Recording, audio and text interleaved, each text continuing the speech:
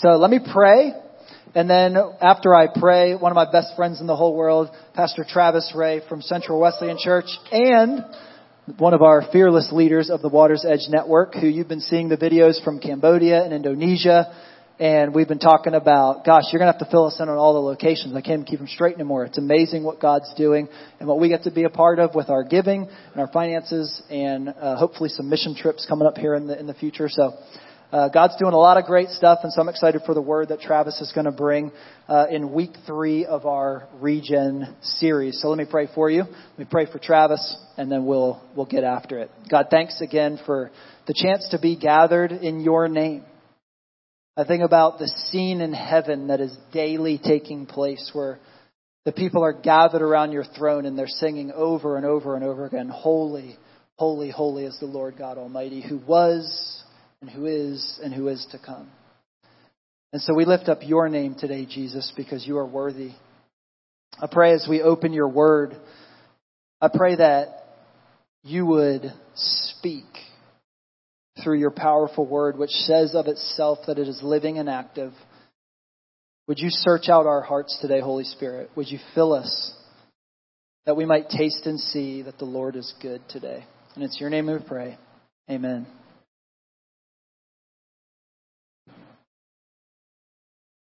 Well, good morning, Redeemer City family. How are y'all doing this morning? Are y'all awake this morning? Man, you guys get gold stars, A pluses. You guys are amazing for being here this morning. There's a lot of other things you could be doing on this Sunday morning, but you've made the decision. You made the decision. Your family's made the decision. Your spouse has made the decision. You in the room have made the decision to be here. And I believe you're here because you know that this is a special place. God's done special things in this house. God's blessed this church. You have an amazing pastor. I love Mitch. I love Cam. I've been friends with them for over a decade, and they are the real deal. I believe we live in a culture that unfortunately is attacking at every corner. And when we can come together and lift up the name of Jesus, and we can worship Jesus, and we can be under sound teaching under God's word. I know it's not politically correct this morning, but the fact is this, that God's word is truth. It's absolute truth. We might think something, feel something, want something, but when we look at God's word and what it says is what it says. And I'm grateful this morning we have a lead pastor here that is a champion of God's word. And your entire team is amazing. In this church, y'all, this is amazing. You might not know this, but God is on the move here in this church. He's on the move because Mitch just said it. It's because it's not about a building. It's about a people. It's about a community that comes together that believes that Jesus is who that says that he is, that Jesus transformed people's lives, and he continues to do it. And so we're able to gather in a place on a Sunday morning, and we're able to lift up Jesus. I know that this place is special. When you think about all the things that God has done, even in the room this morning, some of you have met Jesus in this church. Some of you were baptized in this church. Some of you recommitted your lives to Jesus in this church. Some of you dedicated your children in this church, in this space as well. And it's a gift to know that when we go to a new space, I'm excited. I think it's amazing that we're able to be a part of a church that recognizes the importance of making an impact right here in this community. Some of you are in this community. Some of you were in this community, and maybe you've transitioned out of the community, but you're back here at this church because you believe in what God's going to do, not just here at Redeemer, but in the Heights area. And so it's just a gift that we get to come together this morning. Hey, we're in a series called Regeneration. As Pastor Mitch said, we are in week 3 of our series, and I am very, very honored that I get to be a part of this morning. I leaned over to my friend Chris and I say, Chris, I'm just ready for Mitch. Like selfishly, I kind of just want Mitch to just speak. I'm like, just go, bro. You're ready. But I feel honored and I'm very grateful for the morning that we're able to be together. So whether you're here in person or you're watching online this morning, everybody online, I watch online a lot as well. And so if you're online this morning, we are thrilled you made the decision in your PJs to be a part of this service this morning. And so welcome all of our online people and all of you here this morning. Regeneration. I'm excited about this topic. It's the process of renewal, restoration. Regeneration for us as believers means that we have been born again. Pastor Mitch has spoken about this truth. And again, we're in week 3 if you're here and this is your first week. If you're brand new, welcome. I'll just say this, just take a moment. If you're newer here, just want to just say, man, our team here, we're so proud of you and so encouraged that you came here. It takes a lot of courage. It takes a lot of guts to come to a new church to begin with, but also in this season when you could have 2 Saturdays, you could sleep in and just do a whole lot of other things. You made a decision to be here. And I believe you're here this morning. If you're newer, you're here this morning because there's something that's spiritually missing or you need a new path in your life. You need a new decision in your life. You need to create new rhythms in your life. And so you're here because you want something new. You want something fresh. And so I'm just encouraged. If you are new this morning, welcome. We're thrilled that you're here. We're thrilled that you're here. Regeneration, again, is this reality of this radical change. Ephesians chapter 2 talks about it. It's this reality that regeneration is what God does for us at the moment of salvation. Regeneration. In today's culture that we live in, and I'll just say even Tampa Bay, Florida, Tampa Bay, the reality is this, that I used to live here. I lived here for middle school, high school, even some of college. I was born, in a different place, but raised here. And I just believe in this community more than most communities that I go and visit. We are known, our identity, or people's identity, I'll say, is in what you do, what you have, who you know, or what you feel. And I just think about this truth. And again, it's not wrong for us to identify as a businessman or woman or a doctor or identify in what we have. That's fine. But when we as a community or as a culture, especially as believers, we identify more in the things that we do, we have, the people we know, it creates a wobble in our lives. So when I say the name Elon Musk, what's the first thing that comes to your mind? Someone who has money, has a lot, right? Space. So someone that has a ton. Same thing if I said the word Tom Brady. What would you say of Tom Brady? Football, right? What he does. Our minds automatically go to that. That's not wrong by any means. But unfortunately, we live in a culture that is what defines us. That's what defines us. Our identity too often is wrapped up in what we do, what we have, or who we know, or unfortunately how we feel. How we feel. And as a church, I'm grateful that, yes, we can celebrate some of those aspects of what we do and what we have. But man, I'm just here to tell you this morning that those things are secondary if you're a believer in the room. If you're a believer in the room. I travel a lot. Pastor Mitch was like, tell us a word of what's happening. I'll just say God's moving in such a powerful way across all of the churches that we're able to be a part of. We have churches in unreached areas. We have churches in militant spots where people are being persecuted. And God's moving in a powerful way. Even 2 weeks ago, at one of the amazing churches in our family, we saw 93 people baptized. That's a move of God. What God's doing here is a move. He's moving in a powerful way. I have the privilege of traveling, and when I'm traveling internationally, how many of you have a passport in the room just for fun? Okay, this is good. This is helpful. I have a passport. That picture really doesn't look like me. It's kind of like a mug shot. It's like dark. I'm just like, I try to smile, and they're like, don't smile. So it's like this scary picture. Like my identification of passports is a little tricky. And so even when I go through, the customs or I go through board, I was recently in Canada and drove through and they're like, passport identification. I'm coming back and I give them the passport. I'm like, I don't know how I feel about, and they're like, congratulations, you're welcome back into the country. And I don't know if you've ever been in a spot where even you have to give your license and registration. I have a friend in California, one of our churches. The picture does not look like him at all. I'm like, this doesn't look like you. I was like, how is that? He's like, it's terrible. He said, literally, if I'm going to a restaurant or if I get pulled over and they ask for identification, I'm like, they look at me and they give the second look. They're like, is this really you? Right? And so I share that because sometimes I feel the weight of my identification when I'm coming into a country. And I'm just here to share this morning with you, church family, that our identification card is a kingdom one. And that we have an ability to recognize, even in God's word, what it says right here on the screen, is that, but our citizenship is in heaven as we eagerly await a Savior from there, the Lord Jesus Christ. Another translation says this, but we are citizens of heaven where the Lord Jesus Christ lives. And we are eagerly awaiting for him to return as our Savior. This morning, it's that reminder in our series we're doing of regeneration. When we are regenerated, when we are born again, when we have a relationship with Jesus, our kingdom identity trumps every other identity that we have. And I know you've heard this before. It's like this is probably something that's been on repeat for you. Like, yeah, I get that. I understand that. But it's a whole other thing. It's like the songs we sing. We sing the same song. We repeat it often. It's because it's coaching our hearts to receive what God wants us to receive. So this morning, my hope and my prayer this morning is this is a message that is going to help coach your heart to receive and see the importance of that. Today I want to talk about being regenerated in Christ to live for Jesus and have a kingdom impact. A healthy heart is a sign of healthy habits. A healthy heart is a sign of healthy habits. And this morning, the title of my message, and for all of us online or in person, the message is going to be entitled On Repeat. On Repeat. The things that we repeat in our lives matter. The habits that we have in our life matter. Some good habits, some bad habits, some public habits, some private habits. But I believe that we as believers need to recognize that we are loved by God. We're loved by God. God has a plan and purpose for our lives. He wants us to experience hope and life in Him. He wants us to establish healthy habits so that we can have a healthy heart. That our identity can be in Jesus rather than a whole lot of other things that unfortunately, as people, we find our identity in. And so this morning we are going to be doing just that. I believe that the things that get repeated turn into a rhythm. Dads in the room, raise your hand if you're a dad. Man, you're amazing. Dads in the room for being here. Man, you guys are amazing. You guys are spiritual leaders in your homes. And so you being here this morning is significant. As a dad, I have 2 kids, and I feel often that I'm repeating myself. Don't touch that.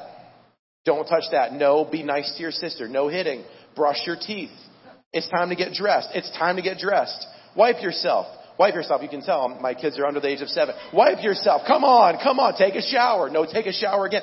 I repeat myself as a dad. Am I the only one? You get this as well. As parents in the room, we often find ourselves repeating things.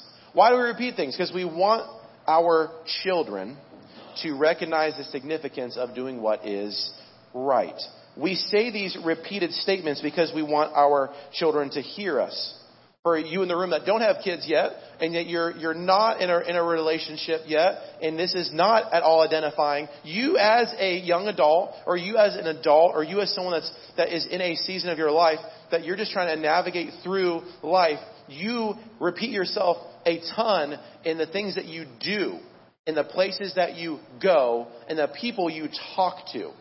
If you're a business leader in the room this morning, or you lead people, you are often repeating yourselves to people because you want to get your point across, because you want to help people take the best step possible. You say things because you believe they're vital, you believe they're important, that they're truth. The same is true of Jesus. Jesus repeated himself in things that he said and the things that he did. He repeated his choices. There exists no better coach, no mentor than Jesus. And when we can see the things that he did and said on repeat, and when we apply these things to our lives and receive these truths, our lives are going to be even more impactful, more purpose-filled, and God will bless us in a way because we are prioritizing what Jesus prioritizes. I believe this morning that when Jesus prioritizes, true followers should also prioritize. So what Jesus says and does on repeat in a 24-hour day through Scripture, we should be looking through that. We should be processing through that. And over the summer, that's what I've been doing with my family. I've been looking through Matthew, Mark, Luke, and John in the New Testament. And I've been looking at the things that Jesus did, the things that he said repetitively. We believe Jesus is the Savior of the world. So if he did something more than once, it should be a verbal highlighter for us to say, this is important, this is impactful. And this morning, I want to take a look at a word that Jesus said over 70 times in the Bible. Why is this important? Because a heart that is well is a heart that will tell. And so if we can recognize a kingdom heart and a kingdom voice, and what Jesus said not just once, twice, but over 70 times, that is significant. That's significant. And the word today is going to be truly. The word truly. Not the drink, but the statement. Can I say that in church? I don't know. Some of you got that. Okay. Edit that out. I'm sorry, online people. That was not great. Okay, so truly. The word truly. This word truly in Greek actually means amen. So when Jesus says truly, truly, he's saying amen and amen. When he says truly, he's saying I am truth, which means God's word is absolute truth, which means that this is something you can count on, you can trust, you can stand on, you can take this as absolute, clear truth, truly. And so if Jesus is on repeat with this word, what's going on here? We can recognize that Jesus is truth. And we can recognize the things that he says are also truth. And we can recognize that as believers in the room, we who have been born again, these truths, these truly statements, can really transform the way that we live, the way that we do, and the way that we impact people in our homes and our communities. This truly statement isn't just for people in the room who are also believers. I'll say this to be true. If you're in the room this morning and you're not a Christian yet, maybe you're deconstructed your faith, maybe you're an agnostic, maybe you've turned a few wrong steps and you're in a wrong place, you're in the right place this morning to know that even these truly statements can transform your life if you make the decision to trust Jesus.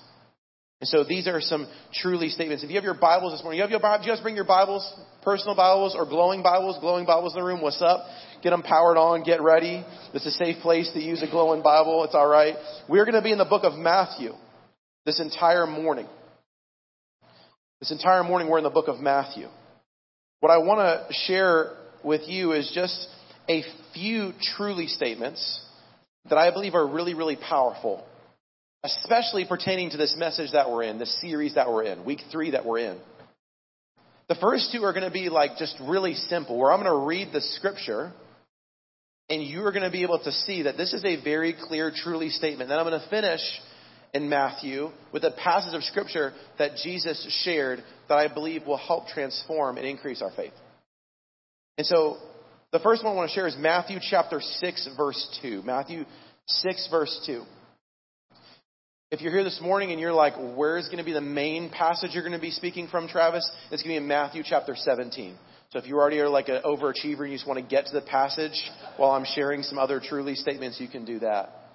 But Matthew chapter 6, this is what Jesus says in verse 2. So when you give to the needy, do not announce it with trumpets, as the hypocrites do in the synagogues and on the streets, to be honored by others. Here it is. Truly, I tell you that you have received their reward in full. Jesus is saying here, the bottom line is, don't be prideful and seek the attention of others to fuel you. Don't be prideful and seek the attention of others. And again, it's a simple one, right? We read that and we're like, yeah, that's it. Jesus is saying, make sure you're being a person of humility and that you don't get fueled off of other people. Another one is this, Matthew chapter 10, verse 42. Here's another one. Matthew 10, chapter 10, verse 42. And it says this, if anyone gives even a cup of cold water to one of these little ones who is my disciple, those who have been born again, here's the truly statement. Truly, I tell you, that person will certainly not lose their reward. The bottom line Jesus is saying in this passage here is don't be so consumed with yourself that you miss out on loving and caring for people right around you, your family, your friends, and people, believers who need encouragement and hope. Some of us need to come out of our shell because we have a story to tell. We need to come out of it. And we got to stop being so consumed. Jesus is saying, hey, listen, it's time out. Just be a person that cares about others. Show care. So here's where I want to camp out this morning in Matthew 17. Matthew 17, if you have your Bibles, turn there as well. We're going to be reading Matthew chapter 17, verses 14 through 20. So not very many verses. My hope is, as your pastor does, we're going to work through some of these verses and we're going to pull out some truths that we can apply to our lives now, and that tomorrow when we wake up and it's Victory Monday, we can apply them to Monday as well. And so here's where we're going to be in Matthew chapter 17, starting in verse 14. This passage, just to tee it up a little bit, is a passage where dad's in the room, what's up? This dad brings his son to Jesus because his son is very sick. And he gets down on his knees before Jesus and he says, Jesus, please have mercy on my son and heal my son. I brought him to the disciples and they couldn't do anything. Can you please heal him, please?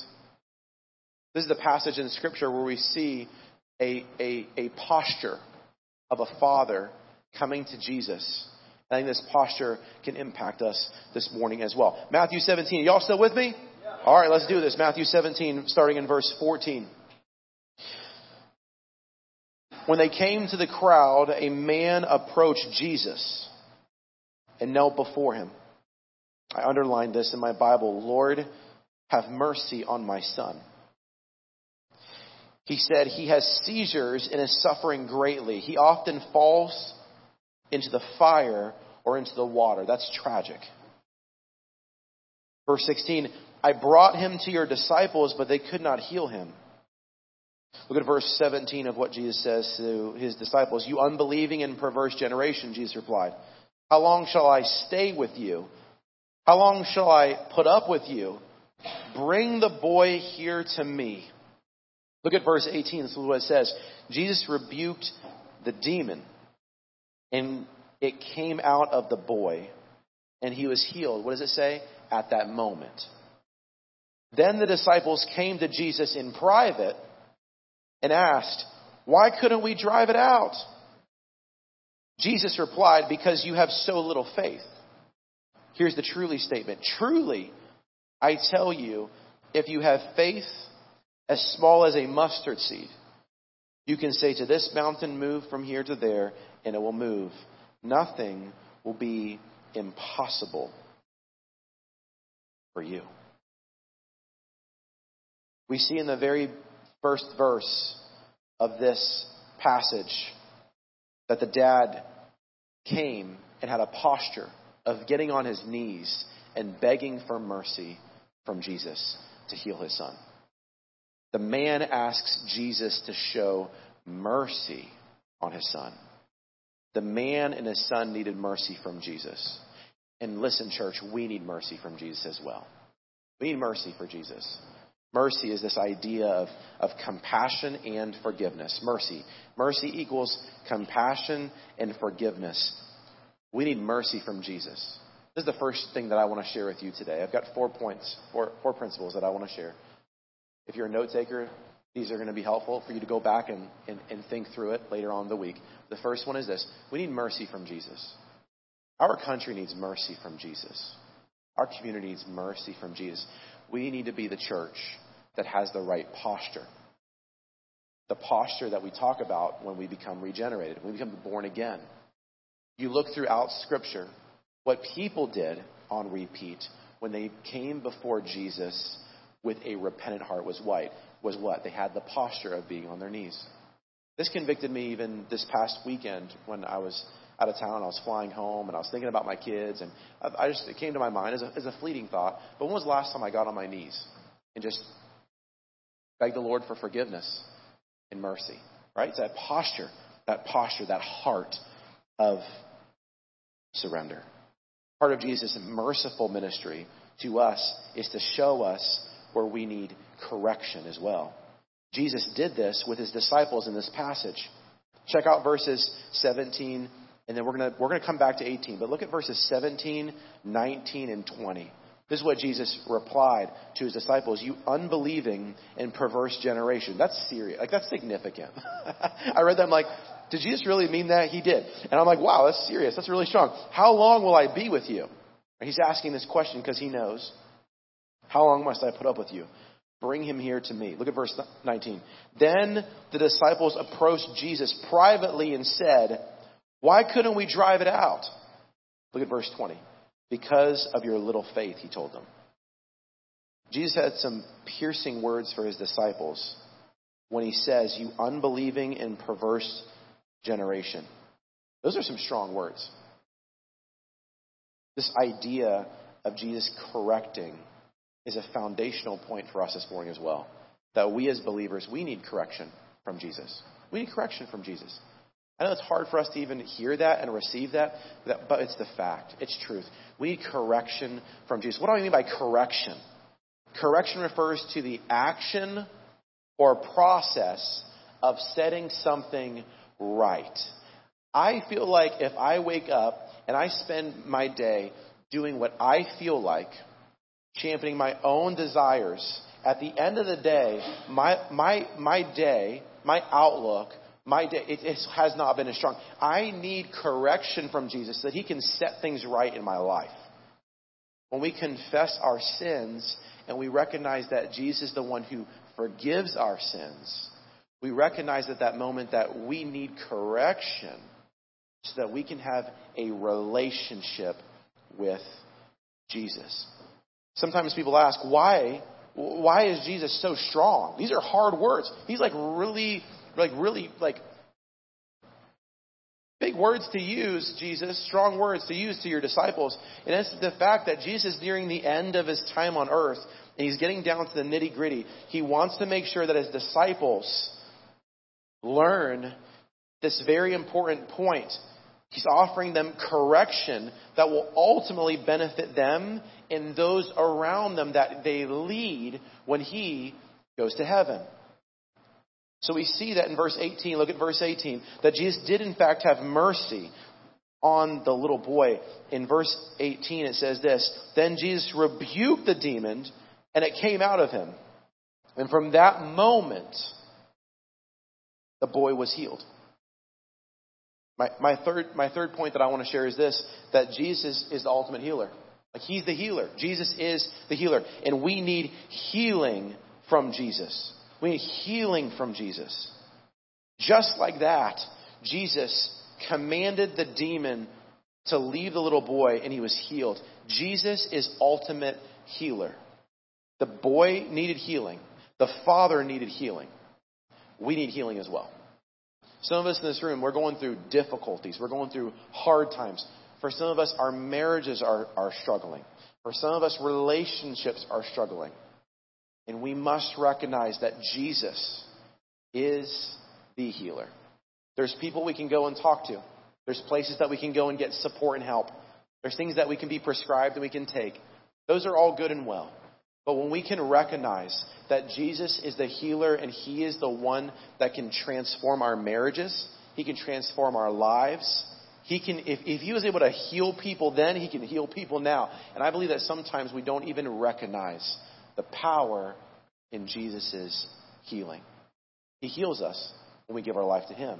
When we are regenerated, when we are born again, he transforms our lives, as Pastor Mitch taught us last week. But take a look at verse 20. This is the truly statement. Part of you were like, all right, you spent a lot of time talking about all the things before the truly statement. Tell us the truly statement now. So I'm there. Matthew chapter 17, verse 20 again. Look at this very important truly statement from Jesus. He replied, because you have so little faith, truly, I tell you, if you have faith as small as a mustard seed, you can say to this mountain, move from here to there, and it will move. Nothing will be impossible for you. My fourth point is this, that we need faith in Jesus. We need faith in Jesus. We need faith in Jesus. The word faith here that Jesus refers to, because you have so little faith, it translates in Greek to the word pistis. Pistis. This word is a multiple use word in God's word, which translates to belief or trust. I'm going to say that again. The word faith in this passage is the Greek word pistis. This word pistis has a meaning of belief and trust. As a parent in the room, have you guys said this before to your kids? I'm just losing my trust in you. Man, my faith in you is kind of going away. You've done things that I don't affirm or agree with. You've done things the wrong way. I'm losing my trust in you. When you hear it through that lens, Jesus is saying to them, I'm losing my faith in you. I'm losing my trust in you. I think Jesus would probably be saying to his disciples, where is your trust? Where is your trust? You know, the question that I read and I processed through this is, why couldn't the disciples heal the demon-possessed sick boy? Why is that? That's a great question. They were around Jesus. They saw Jesus. They lived with Jesus. They were able to experience and witness the amazing miracles of Jesus. Why couldn't the disciples do what Jesus did in that moment? And I believe it's because they were trying to do the process of Jesus' healing without the power. I want to unpack that just for a few moments because I believe this is foundational for us as a church. Process without power is pointless. Process without power is pointless. The disciples were going to the little boy to use the process of Jesus, but they recognized the process wasn't actually working. I believe that as believers, sometimes we do the process of Christian living without the power of Jesus, and we wonder why things don't shake up and change in our lives. I'm just going to say it.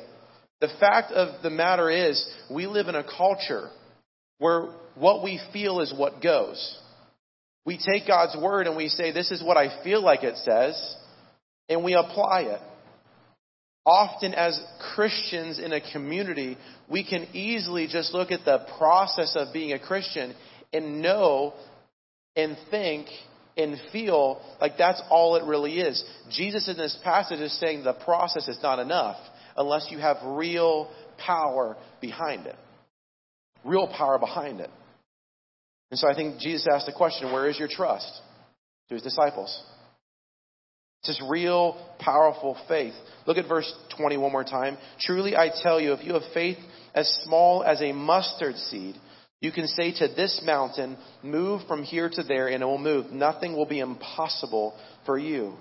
The disciples were following a process rather than tapping into the power of Jesus. This is a powerful illustration that Jesus made to his disciples. He used a lot of word analogies or word pictures of places or things that the disciples could easily identify with.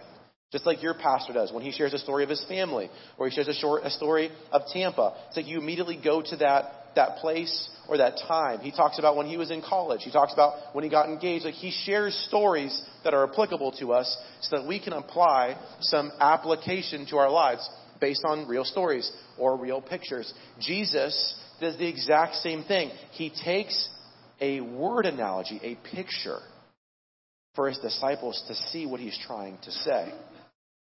It's a powerful illustration that Jesus is making to help us understand how we can accomplish his will for our lives as well. Jesus is saying just a little bit of faith, faith as small as a mustard seed, can accomplish something great in our lives. It can move mountains. Do you guys know the size of a mustard seed? You guys know the size of a mustard seed? I mean, it's little. It's itty bitty. A mustard seed is like super, super, super small.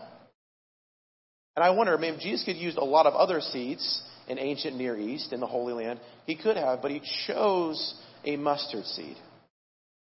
It's because a mustard seed is only 1 or 2 millimeters in size, yet this mustard seed can grow in really, really harsh climates.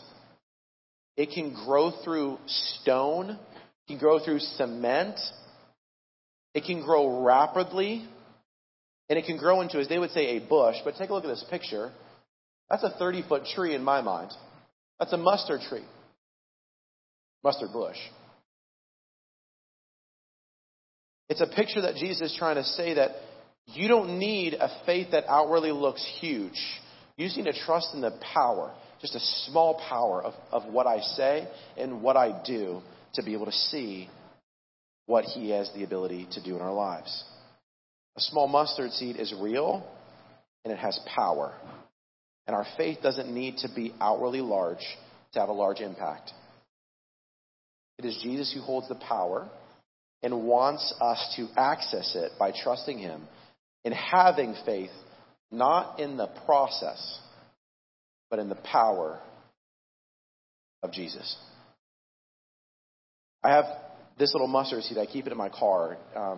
My wife has one as well, and she keeps it right by the sink when she wakes up. And it's just like a reminder that Jesus isn't asking us to have an outwardly large faith. He just wants us to have real, powerful faith. He wants us to have something that recognizes that it's actually Jesus who does the work in our lives, not us. It's in the fact that Jesus is the one that gives our life meaning and purpose and power. And Jesus said to his disciples, and he says it to us, all you need is just a little bit of faith, a little faith to move mountains.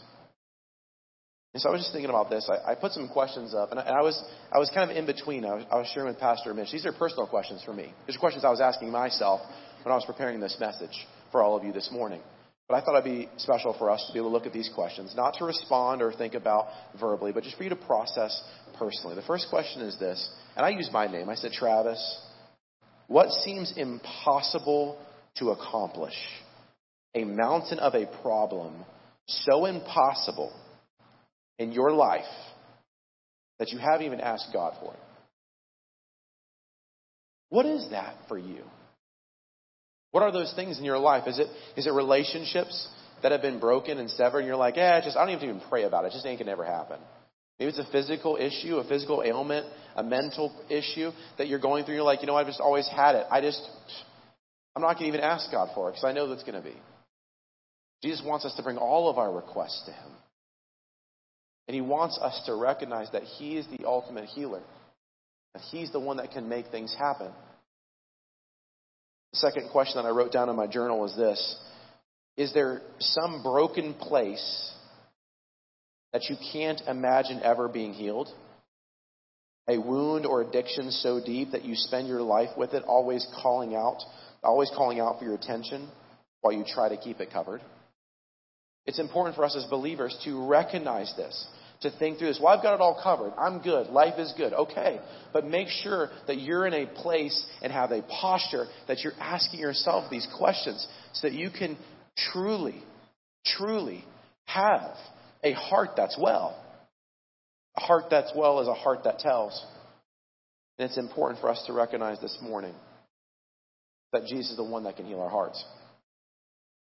I think about this passage, and I think about, unfortunately, some of the pastors in this world that would take this verse and say, well, if you have just this much faith, then everything's going to go right in your life. If you have this much faith, you're going to be rich. If you have this much faith in your life, you're going to be healed. If you have this much faith in your life, everything's going to go just great for you. You can literally move any mountain in your life. If you believe it and receive it, you can do it. And while there is 10% of truth to that, because we believe that God is the one that can move and do and change and transform, I've seen him do it. I've seen people with physical ailments being healed. I've seen people be radically transformed from addiction. I've seen marriages that have ended in divorce come back together. You've seen it as well. But this is not a verse that Jesus is saying, I promise that everything's going to be perfect. That's not the way that Jesus says or does. But he says that your life will have meaning and purpose, and that we can take everything that we're going through and bring it to Jesus. You might want to write down some of these references. I just wrote them down in my journal as well. But I believe these are some great things that the Bible says. In Numbers 11, verse 23. Isaiah verses 50, verse 2. Isaiah 59, verse 1. Each of these tell of the mighty length of God's power. Your problem, my problem, does not outstrip God's reach. Here's the principle. Nothing is impossible for God. Nothing is impossible for God. With God, we know that we are more than conquerors. With God, we know that we can do far more than we can by ourselves. With God, we can go through difficulties knowing that God's still with us. With God, we can trust and know that even when we're sleeping, Psalm 139 says, that He's still watching. We know with God that we can bring our physical problems, our mental problems, our marital problems, you name the blank problems, our financial problems, we can bring them to the feet of Jesus and say, we are coming to you. We know you just ask us for a little bit of faith. That's real and that's powerful. And you can do the work, God. Will you do it? It's a reminder. So I think the question that we have is this, that when I hold this mustard seed in my hand, I use this as a way of just praying in faith for the things in my life that seem impossible. And I don't know about you, but there's probably things in your life that seem impossible as well. Mountains of problems, difficulties, that you need the power of Jesus to transform. The heart that is well is the heart that tells. That's the whole tagline of our series on regeneration. As a church, for us to be a church that shares the good news and loves our city and loves God and reaches this community, we must be a church that has a healthy heart. We must be a church that has a healthy posture. If we want revival to take place in this church, in this community, it must first take place in your life. And when we receive the truth that God gives us through His Word in Matthew 17, we recognize that this power doesn't have to be outwardly be big. It has to be inwardly real and powerful. I asked the team to come up and lead us in one more song. And this is a special song that will help us to just take a few moments before we go to brunch, before we get busy with family stuff, to just reflect on that real, powerful faith that you have as believers. Our team spent time this week. I sent them an Amazon list of little glass containers and little mustard seeds. And I said, Mitch, I really believe that if this is something that is helpful for us, it's helpful for our church. And during the worship song, we're going to stand in a few moments in worship.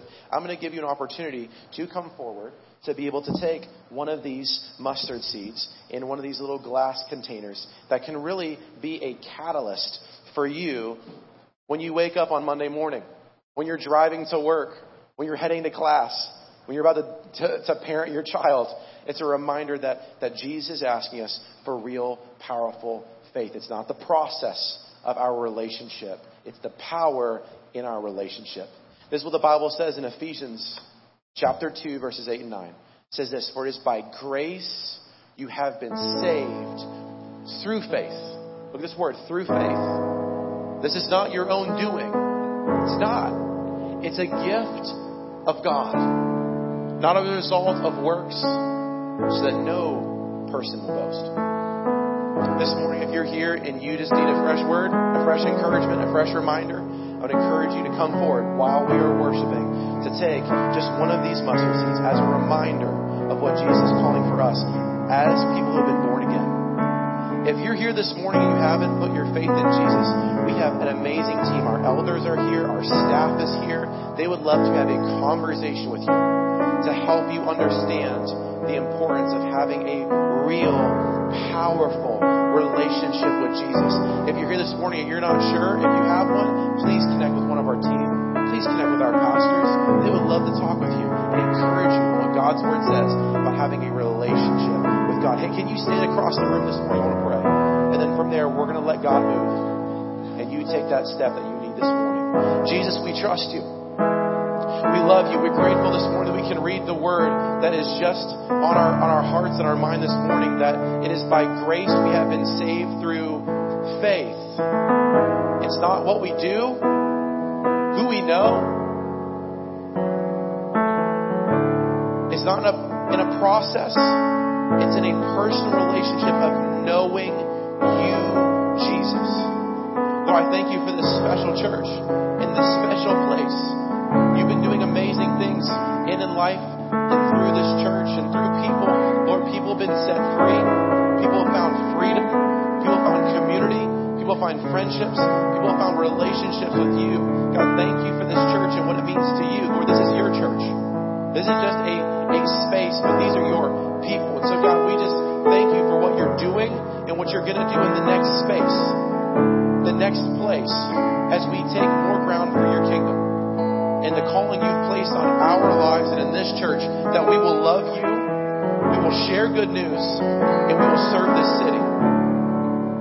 And the reminder this morning is, Lord, we don't need to have an outwardly visible, strong faith. We just need a personal, committed faith that we know is only in you. It's not in the process, but it's in the power. And we confess, God, that we are people seek power. And today, God, we want to just say we're powerless without you. We need you, Jesus, in our marriages. We need you in our homes. We need you in our schools. We need you in our workplaces. We need you in our friendships. We need you in our neighborhoods. Lord, we need you desperately in this church, that we will seek you for mercy, for healing, for correction,